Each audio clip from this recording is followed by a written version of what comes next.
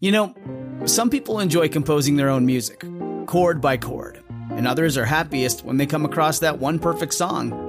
Work is not a lot different than that. Whether you prefer building your own workflow or using a pre-made template, with Monday.com, you and the team can work in a way that's comfortable for everyone. Tap the banner to go to Monday.com and build your own amazing workflow, or find an awesome template. No judgment. When it comes to weight loss, no two people are the same. That's why Noom builds personalized plans based on your unique psychology and biology. Take Brittany. After years of unsustainable diets, Noom helped her lose 20 pounds and keep it off. I was definitely in a yo-yo cycle for years of just losing weight, gaining weight, and it was exhausting. And Stephanie. She's a former D1 athlete who knew she couldn't outtrain her diet, and she lost 38 pounds. My relationship to food before Noom was never consistent. And Evan, he can't stand salads, but he still lost 50 pounds with Noom. I never really was a salad guy. That's just not who I am. Even through the pickiness, Noom taught me that building better habits builds a healthier lifestyle. I'm not doing this to get to a number. I'm doing this to feel better. Get your personalized plan today at Noom.com. Real Noom users compensated to provide their story. In 4 weeks, the typical Noom user can expect to lose 1 to 2 pounds per week. Individual results may vary.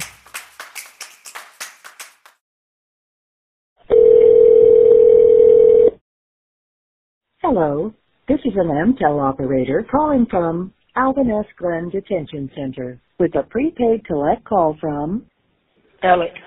To accept this prepaid collect call, press 1. All phone calls are subject to monitoring and recording. Thank you for using MTEL.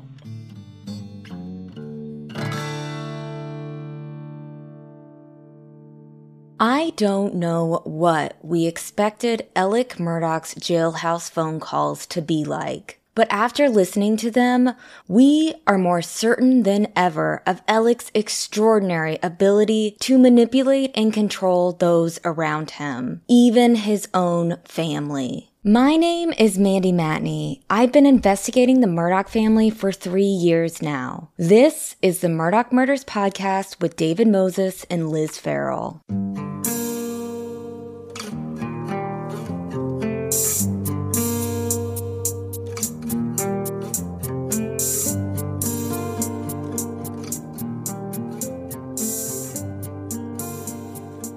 This week marks the 3rd anniversary of Mallory Beach's death. Our hearts are with the Beach family, as well as Mallory's friends and everyone who loves and misses her. We are thinking of Morgan, Miley, Connor, and Anthony, who have to relive the worst nights of their lives in the national spotlight over and over again, through no fault of their own. It's important to recognize that none of the victims or their family asked to be in this international news story. We wish all of the victims and their families peace this week, and ask anyone who would like to honor Mallory to do so by donating to her charity, Mal's Pals, at malspals.com. That's MALSPALZ.com. All funds go directly to building a new shelter in Hampton County and support local shelters because Mallory loved animals.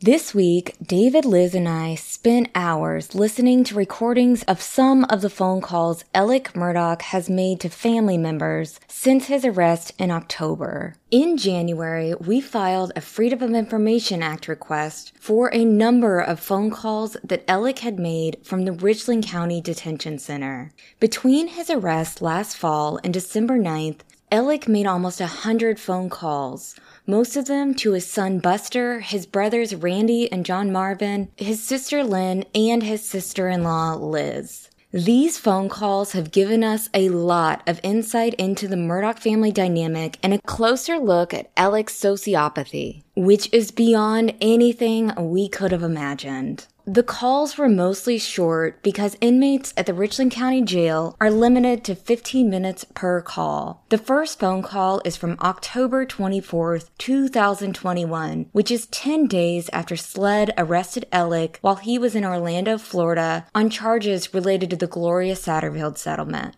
Remember, he was arrested after allegedly completing more than 30 days of rehab following his so-called suicide for hire incident on September 4th. In this call, Alec is speaking to his 25-year-old son, Buster, who was on Hilton Head Island with his girlfriend, Brooklyn, just after he got home from a trip to Las Vegas with his uncle John Marvin. You probably remember this trip because a photo of Buster gambling was circulated online, which Buster references in this phone call. It's that photo that led victims' attorneys to file an emergency request with the court to freeze Alec and Buster's assets and assign a receiver to comb through their finances.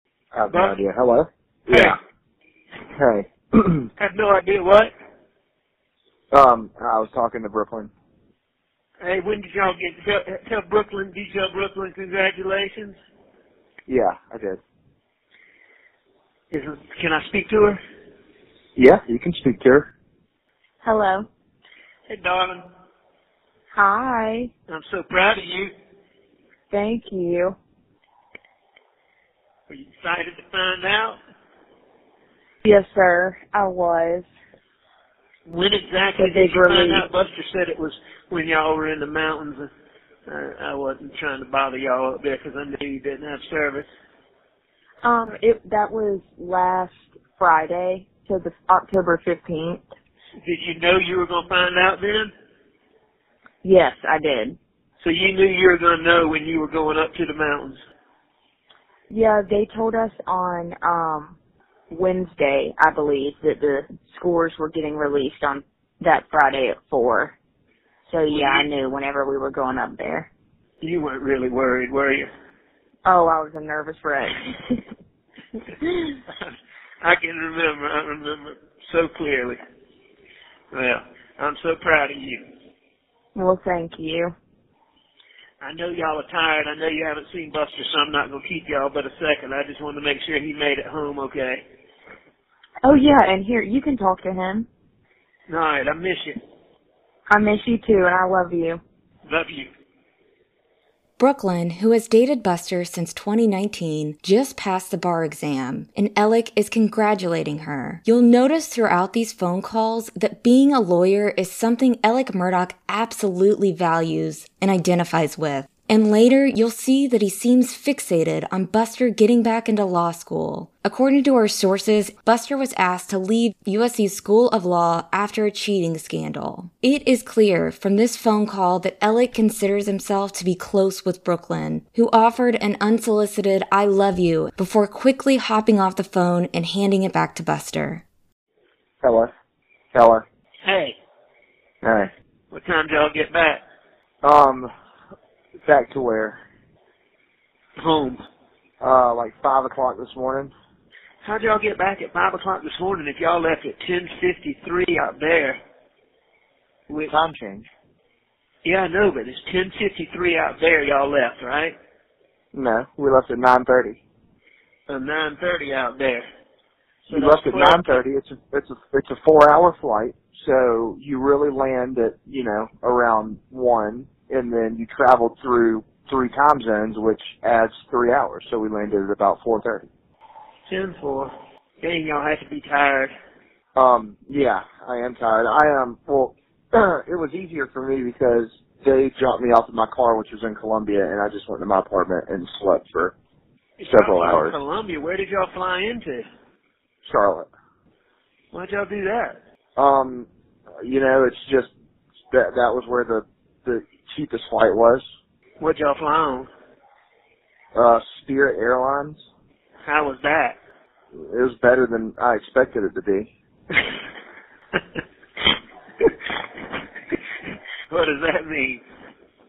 Well, I thought, I don't know, it was better than, I just thought it was a real cheap airline, but it was nicer than I thought it was going to be. Did y'all have room in your seat? The seats were alright, it was, it's just a different, like the seats don't recline because they can fit more. If they don't recline, it's just, it's just different. So you went 4 hours with no recliners? I'm sure you guys noticed Alec's knowing little laugh at Buster's Economy Airlines experience. Sources have always told us that the Murdochs weren't extravagant people, but we do know that they tended to fly private. Alec obviously thinks it's adorable that his heinous crimes have led to his adult son having to slum it. But yeah, I mean, everyone's fine. Everyone was fine. So was it a good trip or, just sort of okay? No, it was a good trip. It was. It's different going to Vegas with young children. But everything was still fun, and then going to Sedona was a good time. Did you get to gamble any? Yeah, so I did go gambling, and then the next day there was an article created about how I'm misusing funds. About gambling? Yeah, someone took a picture of me and John Marvin in the casino. You're kidding me. What a fucking... Are you kidding me? No. How'd they recognize No. you? Man, I guess, I'm a national figure, I think. I guess you're going to have to wear a hat and shit when you go places.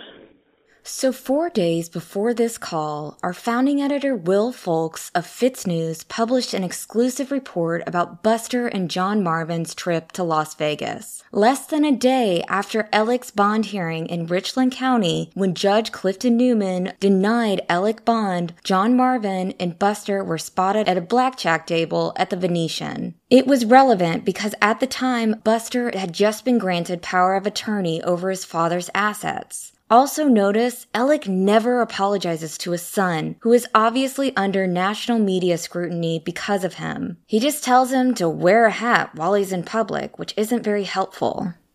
Now, I want you to pay attention to the next part. In all of these calls, we notice a pattern with Alec. After he warms up the person he's talking to, he'll start to end the call, but strategically uses the wind down moment to ask his family members to do things for him, right before it's hang up time. The other day, a man who knew the Murdoch family for decades told me that Alec had a real talent for getting people to do things for him, which explains how he was able to get away with what he did for so many years. Anyway, this part coming up, I want you to listen carefully.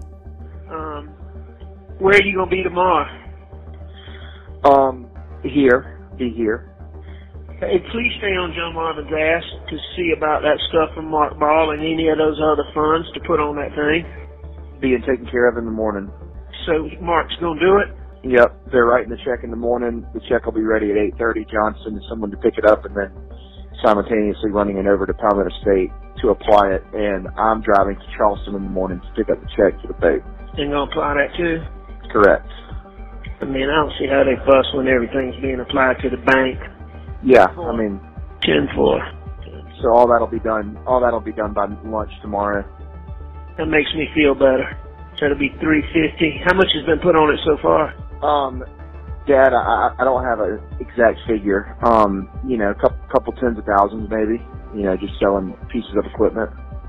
Alright. Well, I love you and Well, this call turned out to be a real who's who of Alec's money-moving shenanigans. First, you remember our friend Mark Ball, right? He was directly involved in the old jellyfish gambit, and he was also Alec's colleague at PMPED. Seems like just a few days after attorneys called for Alec's finances to be frozen and handed over to a receivership, that Mark Ball was cutting Alec a check. This check was so critical to Alec that Buster is told to stay on John Marvin about it. But he doesn't have to do that because John Marvin has already arranged for somebody to go get the check and run it over to Palmetto State Bank to apply it to something. We don't know what it is, but anyone who knows simple math is aware that Mark Ball plus Palmetto State Bank plus a quickly cut check divided by Alec equals, I hope Sled is listening to this.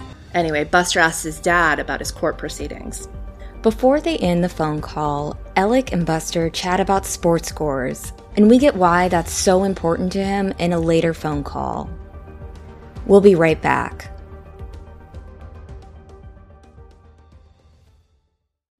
How's your sock drawer looking? Scary? Maybe it's time for a spring cleaning and a refresh. Bombas just dropped a bunch of absurdly soft new socks, tees, and underwear to help you get that drawer in a better place while doing a little good too. Once you try Bombas, you will never look at socks the same way again. They have obsessed over details, like foot-hugging honeycomb arch support and cushioned footbeds that feel like little pillows for your feet. Personally, I love that Bombas has a 100% happiness guarantee. So if the dryer or our pups eats a sock, looking at you, Luna, or if you're unhappy with your purchase for virtually any reason, they will do whatever they can to replace it and make it right. Get comfy this spring and give back with Bombas. Head over to bombas.com/Mandy and use code Mandy for 20% off your first purchase. That's bombas.com/Mandy and use code Mandy at checkout. As y'all know, we're out on the West Coast connecting with fans, meeting with partners, and having a little fun too. All the planes, trains, and automobiles can be stressful, but do you know what's going to keep me comfy and confident along the way? You guessed it, Vuori. And Vuori makes a fantastic gift for the people in your life who deserve the most comfortable and versatile clothing. Vuori is an investment in your happiness. For our listeners, they are offering 20% off your first purchase. Get yourself some of the most comfortable and versatile clothing on the planet at vuori.com/Mandy. That's VUORI.com/Mandy. Not only will you receive 20% off your first purchase, but enjoy free shipping on any U.S. orders over $75 and free returns. Go to vuori.com/Mandy and discover the versatility of Vuori clothing. Now, November was another really bad month for Alec Murdaugh. As a reminder, on November 2nd, Judge Daniel Hall froze Alec and Buster Murdaugh's assets. On November 10th, Judge Clifton Newman denied Alec Murdaugh's bond for the second time. On November 19th, Alec was indicted on 27 counts of financial crimes, including fraud and money laundering. The next call happened on November 30th, the week after Thanksgiving. Alec Murdaugh called Buster, who just got back from a fishing trip somewhere off the coast of South Carolina. The two start with a little routine father-son talk. Hey, bud. Hey. What are you doing? Nothing. I'm in Brooklyn's condo. I get one in a minute. Oh, yeah? You Yep. stayed there last night? I did. Well, good. How's she doing? He's good. Did she have a good Thanksgiving? Yeah. Well, good. Tell me about the fishing trip. It was good. How many did y'all catch? Caught a sailfish and a couple tuna. Blackfin? Yeah. No wahoo? No wahoo.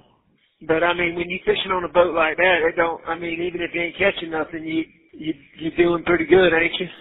They go back and forth about the fishing trip for a few. Buster seems a little short with his father and starts to sound annoyed as Alec turns the conversation to Buster making arrangements to re-enroll in law school in January. Hey, Bus, not trying to bug you, babe, but you gotta get that thing reset with law school. I sent an email to Hubbard this morning. Okay. All right. Well, good deal. Everything else okay? Yeah. What have you been doing? I haven't talked to you since Thursday. No, you talked to me Friday. I did? Yeah, I thought you did when you got back to... No, that's right, because it was Thursday afternoon. We were on lockdown Friday. Alec then starts asking Buster about his financial situation. This call is one that later gets referenced by prosecutor Creighton Waters during Alec's bond reconsideration hearing as evidence that Alec hasn't stopped his financial shuffling behind bars. I told John to give you money until I get everything sorted out where I can pay him back. $7. Has he? Yeah, but I haven't really needed any money. Yeah, but you got to pay rent and all. Well, the one time I paid rent, tomorrow though, so I can ask him for money. Say that again. One time you paid rent and what? Or one time I paid rent, it was out of my account, but I have to pay it again tomorrow, so I can ask him for money tomorrow. Do you feel uncomfortable asking him? No, it's not uncomfortable. It's just, it's not very fair to him. Well, but I've got him keeping up with all of it, so I can pay him back. No, I understand. You don't worry about that. I've even asked him if he wanted me to do other things, because there's other options, and he's absolutely, He's absolutely said, I mean, I talked to him at length about this, so he said he's glad to do it. So don't be bashful. Now here, Alec is telling his son Buster to go to John Marvin, Alec's brother and Buster's uncle, to ask for money. Mind you, Buster is 25 years old with a full-time job at Wild Wing Cafe corporate offices as a recruiter. Notice that Alec is not acting like he is impecunious, as his attorneys have said, but rather he insists that there is money there and he has quote-unquote options, whatever those were. Okay? And Buster, you need to get ready for this law school now, okay? I understand. I mean, you got to really buckle down, and you've got to treat it like a job. You're going to have to read these cases 2 and 3 times if you don't fully understand them. I mean, you're going to have to treat it like a job. I understand. You promise? Yes. Because you know there's not going to be another chance. I know. I mean, no way, shape, or form is there going to be another chance. I understand. You do truly understand that? Yes. All right. So you gonna be on the road this afternoon? Yes. On the road this afternoon. Hopefully I'm gonna be able to call again. Hopefully Jim's supposed to come by and meet with him. I'm trying to get the finances straight with them, and I got to talk to John and see whether we're gonna do a loan, and then I'm gonna pay it back out of the account later, or we're going to have a letter from an opinion from a lawyer who does retirement accounts that rolling it over. Because, I mean, if you pay interest on something for, 6 years, it could end up being more than the penalty. But we got to make sure the penalty doesn't open it up to creditors. I mean, you're going to need that money. If there ever truly was a question about whether or not Dick and Jim were getting paid for representing Alec in this mess, there is your answer. And then, at the end of the conversation, Alec again asked Buster to do something for him. All right, well, please tell Brooklyn hello. Okay. Did you by chance talk to Grandma or Papa T? I did mention it to him, and I told him that I never really got a private moment with him. I didn't want to keep talking about it in front of people, but I did mention it to him, and they said that they would like to do it, but they were concerned that they wouldn't be able to figure it out via the phone. Well, if you think they really would rather wait until I get out, it ain't gonna hurt my feelings. I understand. Okay. What's your opinion? No, I don't have an opinion. I tried to talk to him about it, but we were always around the entire family, and I didn't really feel. You tried what now? So I tried to talk to him about it, but we were never not around the entire group of the family. So I didn't really feel like talking about it in front of everybody. I understand. So we're not entirely sure what this is about, but it seems sketchy. It seems like Alec is asking Buster whether he has spoken with Grandma and Papa T, who we're told are Maggie's parents. Buster seems uncomfortable. Clearly, whatever Alec wanted him to ask them about is something Buster doesn't want to bring up in front of other family members. Since Alec's entire world seems to be about money, it would not be a stretch to think that he might be instructing Buster to talk to his other grandparents about finances. The next day, on Wednesday, December 1st, Alec called Buster again. Alec starts by bragging about winning jail bets on NFL games. Hey. What you doing? Nothing. I'm in the bed in Charlotte. Am I waking you up? No, it's not. It's only 9 o'clock. It's 9 o'clock? Yeah. Hey, I hit 9 out of 11 games on Sunday on the pro games. Well, I missed the Eagles and I missed the Steelers. The Eagles were 3.5-point favorites over the Giants, and they lost. And the Steelers were 4.5-point underdogs to the Bengals, and they lost by 20. But I hit 9 out of 11. That's pretty damn hard. Yeah. I won like 6 soups, 4 beef sticks, bunch of crackers, cookies, a bunch of canteen shit. Well, that's good. There was like 13 of us playing. Everybody put in something, Right. I won 13 things. So anyway, how you doing? Obviously, Alec appears to be hustling in jail. Maybe he's bored. Maybe his real addiction is just breaking the rules. Whatever it is, he sure was proud about those beef sticks. Alec then asked Buster if he's talked to his attorney, Jim Griffin, about his habeas corpus petition that was filed on November 10th, after Judge Newman denied Alec bond for a second time. Note that Alec sounds like he's just learned a new fun fact about the law.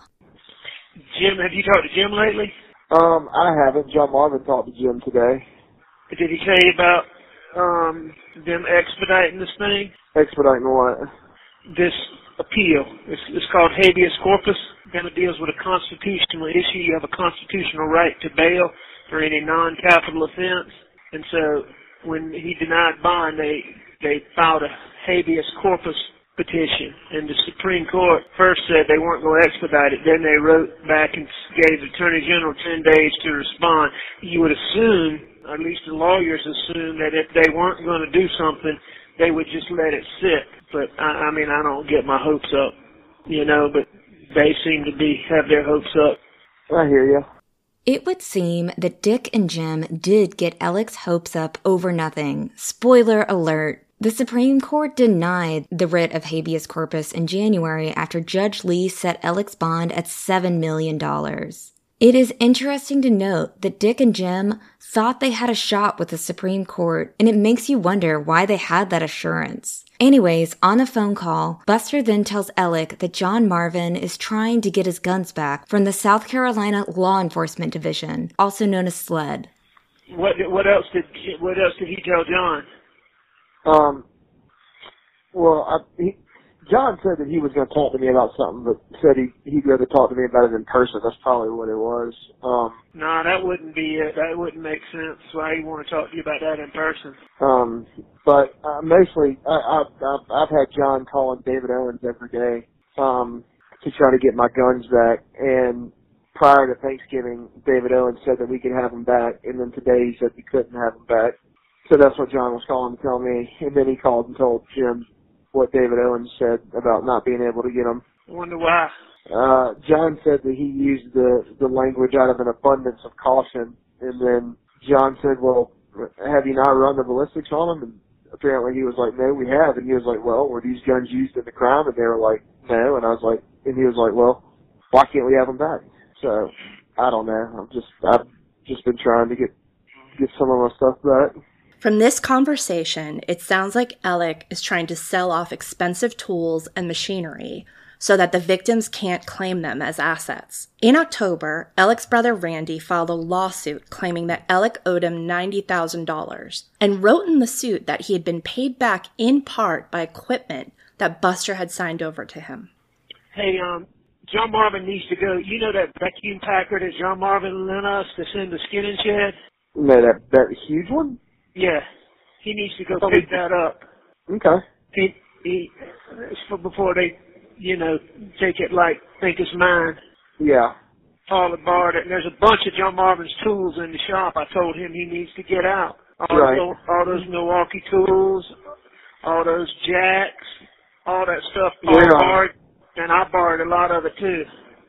Yeah, we're gonna be down in Greenfield this weekend hunting quail, and he talked about going over the Moselle and getting some of that stuff. Then Alec starts asking questions about Blanca. According to sources, Blanca was Maggie's housekeeper at the Edisto Beach House, where Maggie was staying by herself before the murders. Next time you're on the phone. I'll have a pen and paper. But she's got a call Blanca for me? No, I still haven't called Blanca. I keep forgetting to call Blanca. Okay, do you want me to get somebody else to do it? No, man, I'm fine to do it. It's just, I don't know, for some reason I keep forgetting. Okay, well, are you going to remember for me? Because I'd like to call her soon. And I don't mind getting somebody else to do it. I know you got a lot going on. No, I mean, do you have Blanca's number? No, that's what I said. I told you I got to get her number, and I wanted you to let her know I'm going to be calling and make sure that she's good with that, number one. And number two, kind of tell her what she's got to do. 10-4. Okay, well, yeah, I'll reach out to her. Will you please do that in the morning? Yes. And will you please tell her that I'd asked you to do it before Thanksgiving and you just had a lot going on and forgot? Yep. You promise? I promise I'm going to try, bro. All right. I feel confident that I should remember tomorrow. I know you had said you didn't really want to, she had irritated you, and if you don't want to call her, I promise you I'll get Lizzie or Grandma or somebody else. So we don't know what's going on here, but Alec seems really determined to get a hold of Blanca. From our sources, we know that Alec seeks to control the narrative, and he puts himself square in the face of people he's trying to persuade or even just monitor. Before he was in jail, Alec was known for having sit-down talks with people who might have a reason to be upset with him or his family. These sit-downs, according to my sources, were a classic manipulation tactic that Alec frequently used. Alec then changes the subject to apparently one of his favorite topics, Buster's future in law school. Did you get back from the dean? No, I was checking my email all day today. I emailed him beginning of this week, and I haven't heard back. I emailed him and Hold on. You did what? I emailed him and I CC'd the associate dean, and I haven't heard back yet. Okay, if you don't hear today, this is Monday. You did it Monday, Tuesday, Wednesday. Tomorrow, you might just shoot a follow-up. Yeah, I mean, if I don't hear from him, I'm definitely shooting a follow-up later this week. Tomorrow? And if I don't hear from him, I might get in touch with Butch to see if you can call him and say that I've been trying to get in touch with him. All right. Is Butch paid all the money that he was owed? Yes. Okay. Up front, and it was up front, and it was $30,000 up front and 30. I know, with a contingency on if it was successful. I'm just making sure I don't want to call him if he got have the shit he has. It was supposed to have. Nah, he knows he's totally paid. I mean, would he be willing to do something like that, you think? Absolutely. But I would do it yourself first. I'd just say, hey, just following up, at the holidays. No, I will now, but I mean, if he doesn't answer me by the back end of this week, then we get into the middle of next week, then something's got to be done for me to reach him. That's what I'm saying. When do classes start? January the 5th. 5th? Yeah, that's why. You need to send it tomorrow, and if you haven't heard from him by Friday, and I'd say something real nice, just like, hey, just following up on my email. I know this is a busy time of year, but was hoping we could meet soon, just like that. We could get a meeting set soon. Yeah, or a reset soon is what I'd say, and then just say thank you for your attention. 10-4. Something real nice like that. But you ought to send it tomorrow to give him a chance to respond to you Friday. This conversation reveals something disturbing that we are looking into. Alec and Buster refer to Butch, who we've been told is Butch Bowers, a highly influential Columbia attorney from Hampton County. Butch has represented our state's governors, including Henry McMaster, and State Senator Lindsey Graham recommended him to be a member of President Trump's impeachment team. He is incredibly connected to the University of South Carolina. Another fun fact about Butch, his father and namesake, Carl S. Bowers Sr., was an ex-con. He was federally indicted in 1980 on 15 counts related to the fraudulent sale of homes in Hampton County.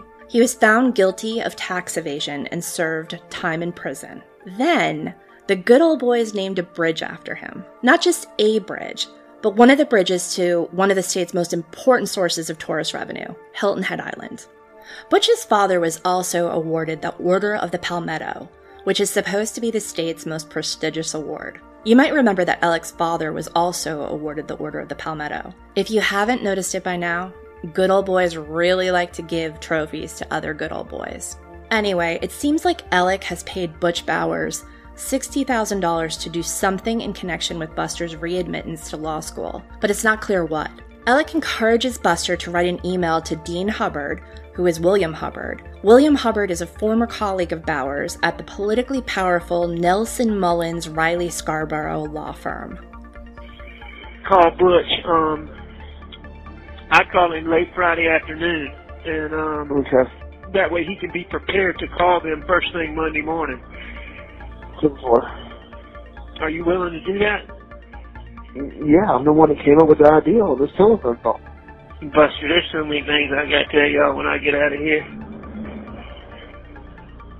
Lord have mercy. This is something else. But anyway, I love you. All right, love you too. I hope you know how proud of you I am. Yes, sir. You hear me? I do. All right, old boy. Talk to you soon. All right, bye. Love you more. Bye. This is the only time in these calls that we got that Alec says that he's proud of Buster, and it appears to be while they're talking about some shady money shuffling in order to get him back into law school. We'll be right back. Have you ever felt like you would make a really good detective? Turns out I enjoy finding clues about scandalous family secrets, uncovering mysteries, and cracking the case, including in my off time. If you're like me, let me tell you about my experiences with June's Journey for iOS and Android. June's Journey is a hidden object mystery game with a captivating story that takes you behind the glamour of the 1920s with a diverse cast of characters. It really challenges your observational skills. I have been immersed in this thrilling murder mystery story that sets the main protagonist, June Parker, on a quest to solve the murder of her sister and uncover her family's many secrets. Each will help us solve the mystery and get justice for June's sister Claire. With hundreds of mind-teasing puzzles, the next clue is always within reach. Download June's Journey for free today on iOS and Android and see if you can crack the case. Did you know nearly 75% of people have subscriptions that they have forgotten about? Rocket Money is a personal finance app that finds and cancels your unwanted subscriptions, monitors your spending, and helps lower your bills so that you can grow your savings. Before we started using Rocket Money, we thought we only had a few different subscriptions. I could not believe when they showed me we were paying for so many subscriptions each month. Some subscriptions, like Rocket Money and Luna Shark Premium, are here to stay, but the rest are a thing of the past. Rocket Money has over 5 million users and has saved a total of $500 million in canceled subscriptions, saving members up to $740 a year when using all of the app's features. Stop wasting your money on things you don't use. Cancel your unwanted subscriptions by going to rocketmoney.com/Mandy. That's rocketmoney.com/Mandy. rocketmoney.com/Mandy. On the same day, December 1st, Alec called his brother John Marvin. John Marvin reminds Alec that he is cautious about talking over the phone with Buster, which indicates to us that he's wary of his phone being tapped for some reason. No, everything's good. You know, when we start talking about things over the phone, it always bothers me, you know, 'cause I don't know who listens on those phones or not. Especially this phone, so remember that. Then Alec gets a little cryptic. He mentions a financial situation involving Jim and Dick, his attorneys, as well as a mysterious letter. I've got to get this finance stuff straight with Jim and Dick. Okay. I put some thought into it, and I want you to will you have that letter with you tomorrow when I call you? No, but I'll see if I can dig it out. That letter really was nothing more than saying that they had received a request to look into it. It didn't say that it was being moved. It didn't say anything along those lines. But I'll try to find that letter. Find that and try to read it to me, and I'm going to talk to you about this other stuff, and let's figure out, I think I about figured it out, but let's figure out what to do, because I'm not going to be able to talk but about another minute. After getting off the phone with John Marvin on December 1st, Alec called their older brother Randy Murdoch. Now remember, Randy, who is also an attorney at the firm, is currently suing Alec for $90,000 of alleged unpaid debt. We say alleged because this lawsuit was seen as a scheme to help Alec retain his assets and keep them away from victims. On this phone call, the two brothers do not act like one of them just sued the other for unpaid money. They are downright chummy with each other. Also, Alec talks about another of his favorite jail phone topics, his workouts. I'll tell you what I've started doing. You'd be proud of me. I really started exercising pretty dang hard. I was like almost 2 hours and 40 minutes today, just because we were shut in the room this morning. But, I've been like an hour and 15 or 20 minutes a day. Hey, but that's good. That's very good. This is the start of I started on Friday the 12th. And right. I can tell a distinct difference already. I hadn't exercised in 25 years. Yeah, Bo, hey, Bo, me either, actually. And, you know? I mean, and Bo, laying around in rehab, and then really, so for 38 days, I did very little. The last about 7, I was up a lot more, but I still wasn't doing anything strenuous. So that's a month and a week. And then when I came in here, I obviously thought I was getting out on the 19th, so I didn't do anything. And then I thought I was getting out shortly after that with Donna Maddox, you know. So I didn't do anything for about 2.5 weeks in here. Right. Really, it's longer than that. And then I started doing a few push-ups. But for some reason, it made my head hurt after about a few days. But now it's not doing that. I guess I've gotten in better shape. Alec tells Randy he's been hearing a high-pitched ringing noise in his ears and wonders whether it's a side effect of his alleged drug addiction. I would think it's more to do with your hereditary and your shooting, you know? Alec is clearly optimistic about getting out of jail soon. Here he sounds very hopeful about Dick and Jim's habeas corpus motion, but also, quite appallingly, he makes it a point to say that he didn't know what a habeas corpus was before now. Apparently neither did Randy. Both of these men have been attorneys for decades. But okay, you're never too old to learn something new. Hey, maybe we're teaching them about the Freedom of Information Act today. Hey, Bud, have you talked to Jim and Dick or whomever else about filing bankruptcy, Bud? Yeah, I mean, we've discussed it, but there's some time in... I mean, it's almost like you're stuck in bankruptcy right now, but you got all the bad from it, but none of the good from it. You know what I'm saying? So they're talking about... I'm not really familiar with this, but apparently... There's a civil writ. What is it? I've heard of the writ of mandamus, but I don't really know what it is. But it must be something that gives you quick turnaround. Right. When it's you got immediate harm. To the Supreme Court. Yeah. So I mean, that's what they're going to do. If you know he's going to deny it, he's going to do it. But they at least told me. Dick came to see me yesterday and told me that the Supreme Court, you know, they filed a. I've heard of this too, but I didn't know what it is. You know what a habeas corpus a writ of habeas corpus is? I know it's something directly to the Supreme Court, but other than that, no, I don't know. So apparently, you know, there's nobody with this kind of stuff that has ever not gotten a bond. It might be a huge bond, but they get a bond, and you're constitutionally entitled to a bond for non-capital offenses, is what they tell me. Constitutionally entitled. And because it's a constitutional violation, you can file a writ of habeas corpus. Same thing like a writ of mandamus for a civil charge. Habeas corpus is for a criminal charge. I think they're the same thing, just one's criminal and one's civil.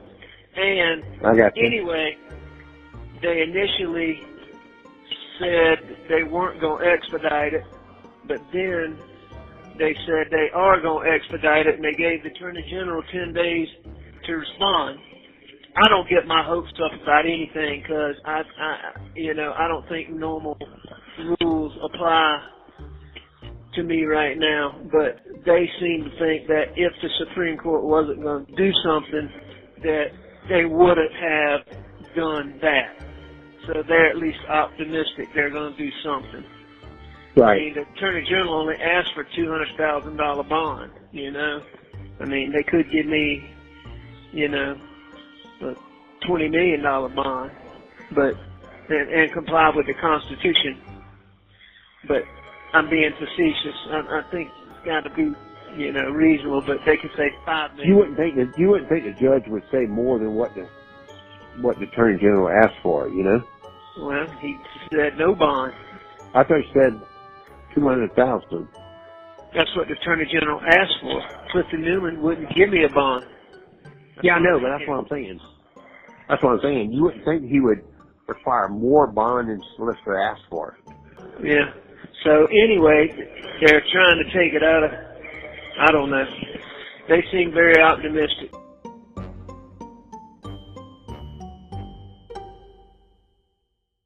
2 days after this conversation, the Chief Justice of the Supreme Court effectively removed Judge Newman from making any more decisions about Alec's bond. In the days that followed that decision, FITSNews kept asking our sources whether Judge Newman's no bond ruling would still be in effect. We were assured again and again that it would. Later, we found out that the 2 charges were basically replaced by the state grand jury indictments, and that Judge Lee, who is famously known for her lenient bond setting, was now on the case.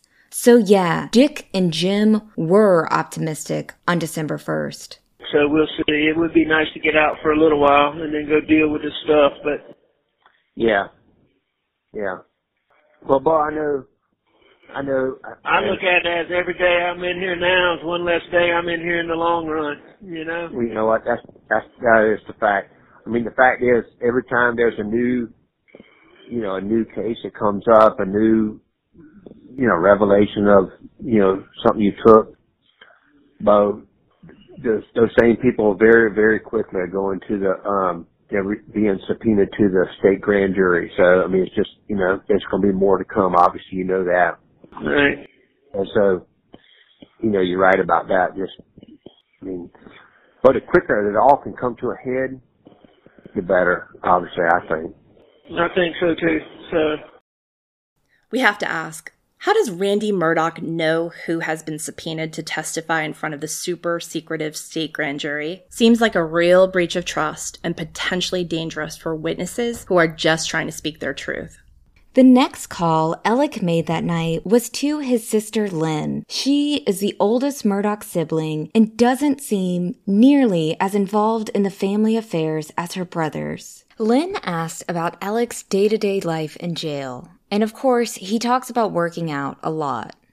I'm with a small group for the most part. 70%, 75% of the time, I'm with these same 5 guys. And then there's another guy that's on our thing, but he doesn't even come out when he's just kind of weird. He doesn't come out. But anyway, we play chess and play cards, and we have... Well, at least you got somebody to interact with a little bit now. I was worried about you when you were completely by yourself. And I tell you this, I've been really exercising hard. Once I didn't do crap while I thought I was getting out quickly. And then, I can really tell the difference.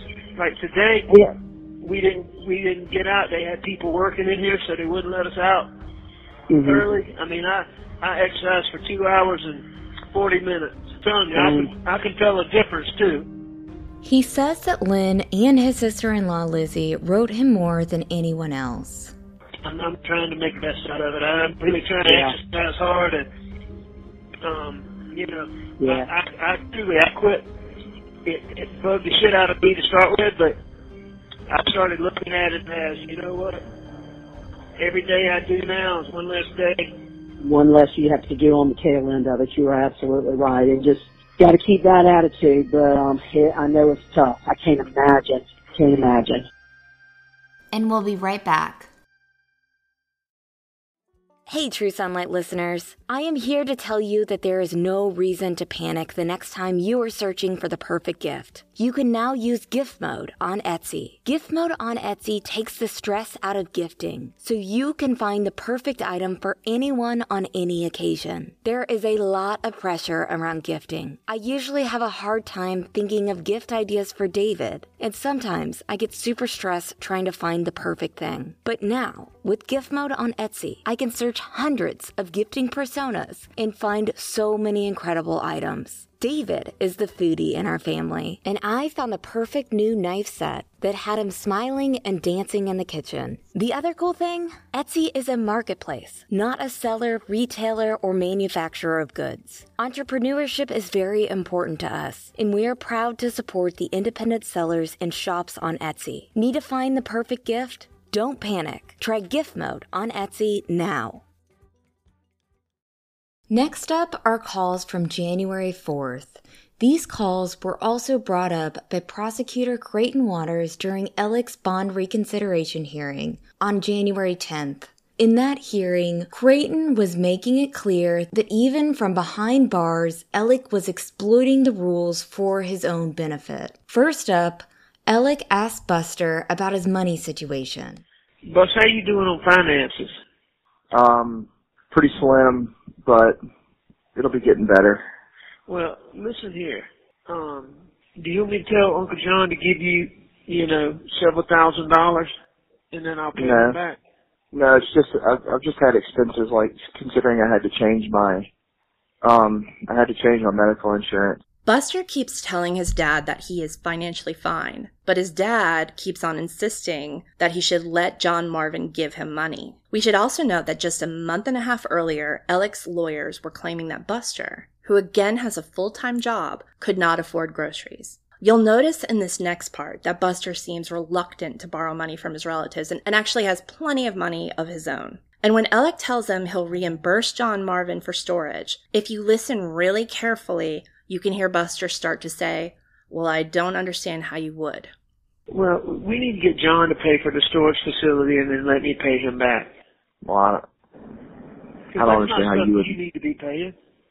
But anyway, I mean, do you want me to get him to give you just, I don't know, $4,000 or $5,000 so you just have, and you don't have to worry about expenses? No, because I've got that money. Right now my bank account, I've got $10,000. A little bit more when I get. Sure, like when you go play golf, you can, if you want to, get a shirt and have a drink and have drinks or whatever at the bar and this, that, and the other. Yeah, I've got stuff that can settle all that. All right. Well, you just got to keep me posted because, I can get him to give you money and then pay him back. Okay. Well, you got to keep me posted and let me know, okay? All right. Everything else going okay? Yeah, everything's fine. Next, we find out that the Mercedes with the run-flat tires that gave away Alec's lie about being shot is still at sled. Here, Buster seems to have to give his dad a dose of reality. You want to take my clubs? No, I just use mine. I don't know where yours are. I think yours are still in the Mercedes. It's a sled. Shortly after they end the call, Alec calls Buster back. He apparently forgot to ask him to do one of those end-of-call favors we told you about. Sorry to bug you again real quick. Hey, where's Livy? She's back at the house, which I just left. Okay. How about call her and tell her I'm trying to get her? Okay, what do you need from her? I need her to put some money on a canteen. All right. Actually, you know what? I'll call her again. I called her twice. No. What? I can shoot her a buzz. I just got to do it while I'm right here at the Exxon because if I go any further, I'm not going to have any service. Well, there's a guy who doesn't get canteen, and canteen is the commerce. I know what it is. It's the commerce, it's the trade, and it really helped me last week when she put it on that Lucas's account. I want her to do that one more time. Okay, it's just outside looking in looks a little weird. What do you mean? It just looks a little weird. Finally, someone points out the elephant in Alec's room. Finally, one of his family members points out his narcissistic shadiness. For a second, anyway. Narcissists are great at batting away reality. Just listen. I get what you're saying, but I may deal with somebody, I give them $15. See, I can only do $60 on my account. I understand. I'm just saying, and I'm not saying you are, man. I just really hope you're not in there doing anything you shouldn't be doing. Oh, no, I'm not doing anything. I promise you, that's not the case. All right, well, let me call her real quick and tell her to be on the lookout, and I would, do you have an idea of, time in there at all? Buster tells him to wait. The same day, Alec calls Lizzie, John Marvin's wife, a few minutes later. Like the other calls, Alec starts a conversation with hurried pleasantries, but quickly diverts his intention, which is to get money put on another inmate's account for his own use. They're leaving. I'm not going to bother you. You can have some quiet time, but I need y'all to put, one more time y'all to put, canteen on Lucas on Justin Lucas's account. Okay. What's going on? What? What's going on with... It allows me to get stuff that I need. We can only use $60. And he doesn't get canteen, so I give him some money in return for using his account. I gotcha. You see what I'm saying? Yeah. All right, and keep track of it, okay? Okay. All right, I will. How soon will you be able to do it? Give me, I don't know, maybe 30 minutes or so. Okay. All right. You sure you don't mind? No, it's all good. Justin Lucas, by the way, is a 31-year-old inmate at Richland County who is being held in lieu of $7,000 bond for a single assault and battery charge and a shoplifting charge. Since March 2013, Justin has been arrested more than 40 times in Colombia and charged with 60 crimes, most of them petty crimes like trespassing, public drunkenness, walking in the roadway, public disorderly conduct, and something called aggressive begging. Liz Murdoch allegedly forgets to put money on Justin's account, which, by the way, is against the jail's rules. Liz forgot, so Alec calls John Marvin that evening to get Liz to complete this very crucial task. Why Liz? Why can't John Marvin or even Buster put money on Justin's account? Great question. Hey, John, is Lizzie nearby? She is. I talked to her earlier. She was going to put some money on that account for me, and she didn't. Okay, well, what is it? This is where she knows what to do. The boy's name is Justin Lucas. Okay. And what is it then? It's putting money on. He doesn't get canteen, so I give him some of the money, and he orders canteen. So I'm having to order thermals and all that. I'm having to order ibuprofen because I'm exercising and my knee and my shoulder, and hell, ibuprofen's $15 on there to get a week's supply. I got you. So it gives me extra canteen. I got you. And he doesn't get one? No, he doesn't get any. So she put it on his account. We just did it one time. We did it last week, and I'm gonna do it one more time. Okay. But I need her to do it right now. All right. And what's the amount? $60. Okay. And she's supposed to be keeping a track of all this so I can make sure and pay you back. Simple. Well, I'll get her. She's putting the kids down right now, putting Randolph down for God's grace. How long do you think she'll be? 4 or 5 minutes.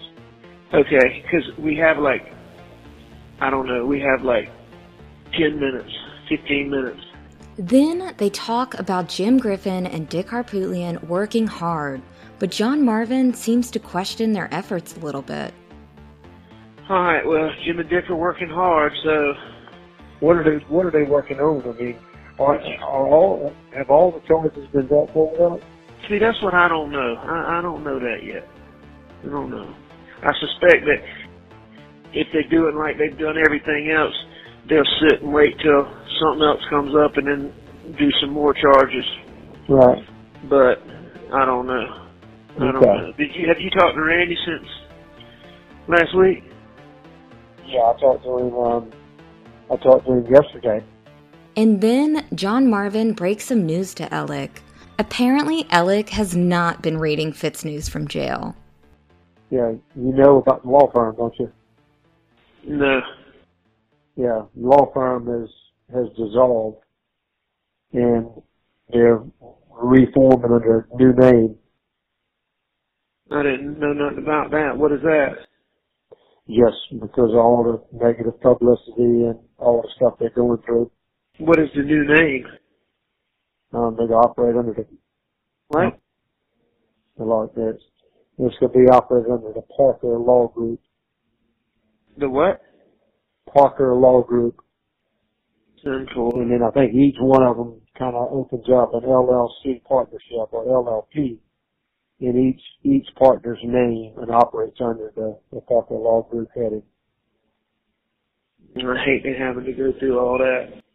Yeah, but they catch them. They go into all kinds of stuff. Is there anything I can help with? No, man.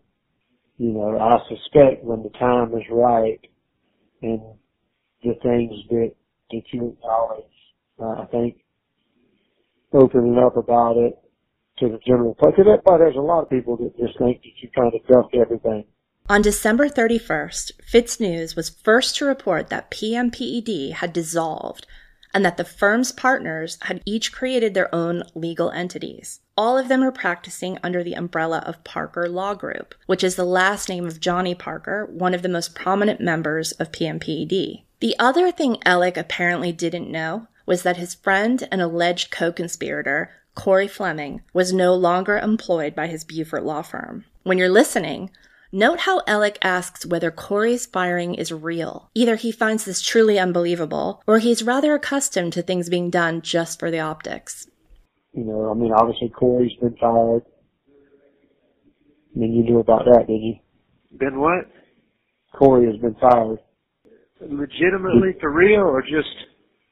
I understand they've removed the name from the law firm, removed the name from the sign out front, and he's not working.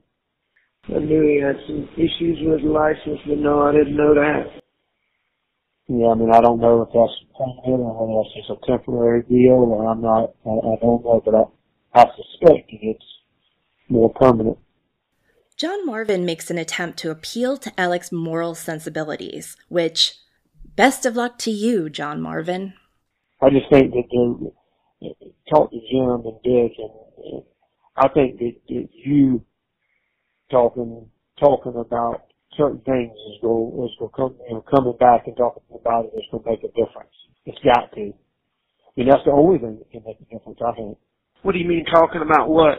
If you've been charged with something that you did, acknowledging and accepting and making clear who didn't do anything. So but obviously only if there's something. Oh, there's people saying that the law firm's done all kinds of stuff.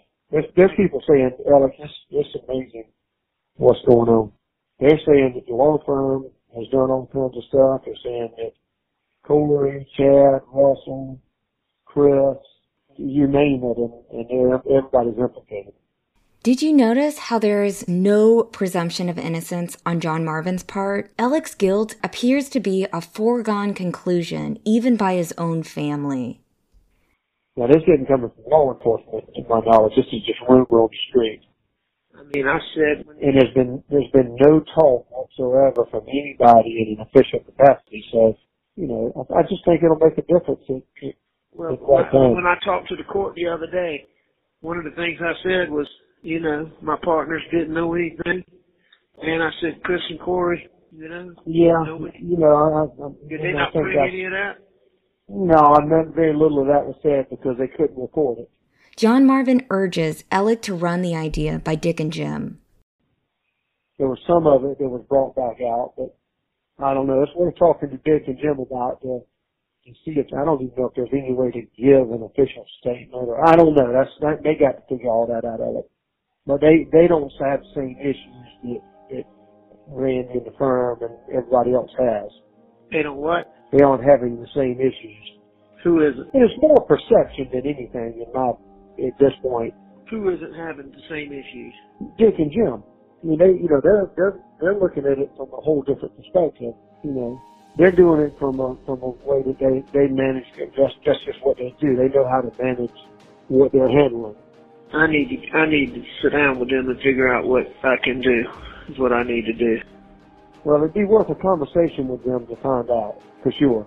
And it may not matter. I don't know. I feel like that's about the only thing left that, I just don't know the manner to do it. And you only do it if it's something that you did or need to say. Obviously, if it's something that you weren't involved with, you certainly say that.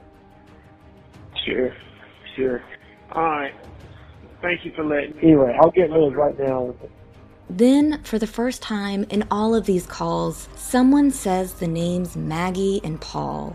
John Marvin talks about how the family recently shared a somber moment. Alec, ever the narcissist, asked if they were sad about him. Because of me or because of Maggie and Paul? Maggie and Paul in particular. I know all about that. Alec then quickly changes the subject. It's now time for his end-of-call favor. All right, will you talk to Lizzie real soon? Yep, I'll do that right now. The dude just told me we got like 2 minutes, so she's got to do it. All right, I'll do it right now. Can she do it right okay. now? Yeah, I'll get her. Listen to this now, John Marvin. You got to remember this name. Justin Lucas. We filed more Freedom of Information Act requests for phone calls, and we have several great episodes in store for you. Stay tuned. The Murdaugh Murders podcast is created by me, Mandy Matney, and my fiance, David Moses. Our executive editor is Liz Farrell. Produced by Luna Shark Productions.